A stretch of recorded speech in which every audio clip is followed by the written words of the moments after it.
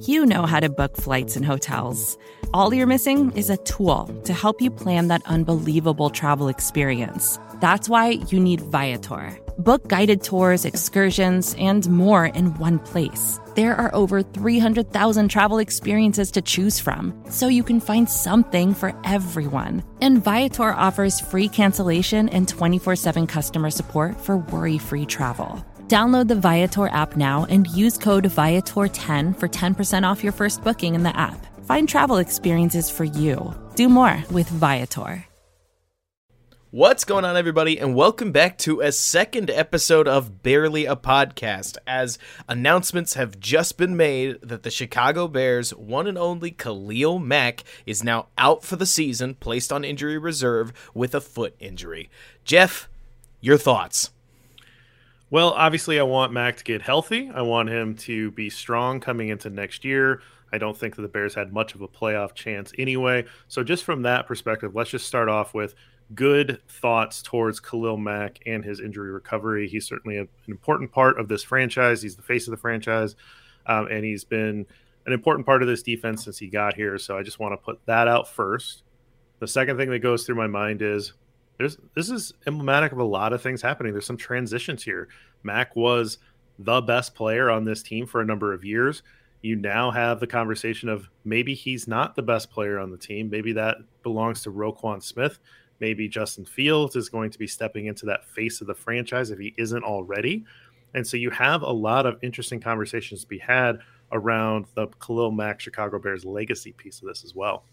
Absolutely. I mean, like you're saying, there's a brand name that comes with Khalil Mack. You see offensive coordinators pay attention to it. For crying out loud, there are not a lot of defensive linemen that you could run a defensive line stunt with DeAndre Houston Carson soaking an entire two linemen with Khalil Mack wheeling around him. But Mack draws those eyes that when the offensive tackle, and usually it's that right guard, see Mack stand up, they both set ready for whatever he's going to do, and then he wheeled around him. I mean, this is a big loss. It's a big loss from what Desai can do because Mack's able to draw those eyes. It's a big loss for the Bears because this is now his third season in a row where he struggled with injuries, this one being one where he's obviously going to miss some really significant time, but it definitely makes you wonder what they're going to do with Mack going forward because, like you said, well wishes. I mean, he's in Chicago, if memory serves, for the next 3 seasons, and he's gotten restructured so often that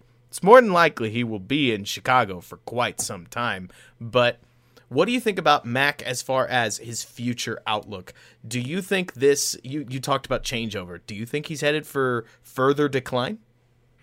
Well, I think that's tough to say. I do think that if that foot injury is something that continues to bother him and plague him, you've seen there is a history of really good players that have had their career shortened because of injuries like this. You think about the Patrick Willis, who was on a Hall of Fame trajectory. He still might be in the Hall of Fame for, we'll see what happens there. But, he retired very early because of a foot injury that he could just not get over. And obviously having healthy feet, having healthy a lot of things, but having healthy feet is pretty important for a rush linebacker. We saw the issues with Robert Quinn last year where he was struggling with a foot injury and just how much better he's played this year after getting healthy. And so, you just hope that he can come back because you are financially, if you're the Chicago Bears, you are financially tied to him. It would be very difficult to try to move a guy like Mack off of your payroll. If you did, you'd be taking a hit and kind of admitting that you're rebuilding. And I'm not saying that that's a good idea or a bad idea, but now a guy that has had multiple years of injury, that trade value probably isn't what you would think it is. A lot of fans would probably be pretty disappointed in what kind of return you could get for a big name premier player like Mack if you did try to trade him. So in my opinion, I think we're looking at hoping that Khalil Mack comes back healthy and can contribute to the 2022 defense. Absolutely. I mean, it's really all we can do, right? I think the other thing that gets lost in a lot of the Mack conversation because he was having a very productive season, 6 sacks in limited action across 7 games, I think. 7 games, exactly. And that's being very light on what happened at Tampa Bay, where he had 1 combined tackle, which shows how much he was playing there. But so 6 sacks, 7 games, productive season. But at the same time, we've all watched him. It's not as if he I don't want to say he's not the player he was, as if he's a shell of himself. It's more to say that there was this guy on the, at the time, Oakland Raiders that was tearing the league wide open. And I don't think we've seen that since 2018. But this foot injury doesn't help that. Even so, fair to say, he's the best run-stopping outside linebacker the Bears have on their team. And in the wake of his departure, you've seen San Francisco, you've seen Pittsburgh have some success on the ground, and I mean also against the pass, obviously, that has come at Mac's expense. So at this point, I don't know. I don't want to be too doom and gloom, Jeff, about what this means about the 2021 season's future, but this is like watching your top general fall in battle. It's hard not to see this as the beginning of a transition period, kind of like you've been saying. And I feel like that could affect the defense as a whole, certainly, but the team in general. You know what I mean? Yeah, I think that, there are going to be some people that are going to say, well, whatever, Mac, it's not that big of a deal. And I think that is born out of he has a giant salary and they don't feel like he has been living up to the salary because of injury issues or just, box score scouting and saying he's not getting enough sacks for me to be happy with how much money he's making. But if you're watching the game and how offenses attack the Bears, it's very different than when he's in the game to when he's not in the game. Generally, the results are much worse when he's not in the game. And so I think that's something that Bears fans are probably going to have to brace themselves for, is that we could see more bad defensive performances in the second half of the year. But I think more than anything, you want those blue chip players, those queens on the chessboard, however you want to think of it, because that gives you more options. Mm-hmm. And right now, if the opposing teams don't necessarily have to fear Khalil Mack or they don't have to game plan around him, they can play more of their options in the offense, which makes it a little bit more difficult to defend. And so you remove multiple queens on the chessboard and you start to have not as much ammunition to go after. And Sean Desai is really going to be stressed to see what he can do creatively to try to close the gap there. But I think it's a tough blow for just enjoying Chicago Bears games in the second half of the year. Yes. If there is one, let's call it minute bright side to Khalil Mack's injury, it means a lot of developmental snaps for Trevis Gipson. So sure. That's neat. We get to see what the defense looks like with Roquan as its best player. I know I am having to remind myself to wait for Eddie Jackson to come back, who's one of the only things that seem to make this Chicago defensive back core viable. So what does the defense look like with at least two decent defensive backs and Roquan? I am actually pretty curious, but it's not that I think it's going to be crazy good. Like, they could use some, reinfusion of talent around them. I think we'd know that, but I think just to, put a final bow on it, Jeff, the hardest part for me about Mac's injury here and this loss really is what I feel like he means to the core of this team. It's almost a spiritual loss is what I keep coming back to it. Like, you lost Khalil Mack, and that may have meant more from an on-field perspective in 2018, whether it means pressures, whether it means sack numbers, whatever you want to say. But there is a brand name attitude of, we just lost Khalil Mack. We lost the guy we paid $30 million.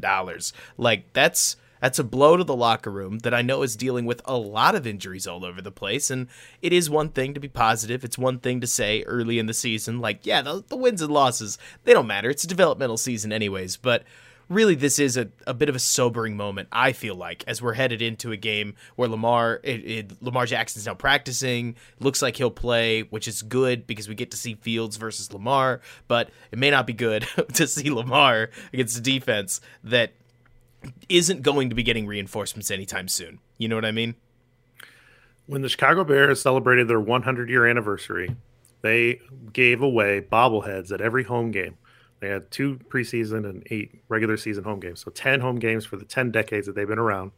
And then they gave a special package to season ticket holders that had a George Halas bobblehead representing the foundation of the Bears and a Khalil Mack bobblehead representing the present and future of the Chicago Bears. The Chicago Bears knew what Khalil Mack was. He was the face of the franchise. That's how you put that person on a bobblehead. So this is an important person to this franchise. we're all very excited about Justin Fields to take that mantle eventually.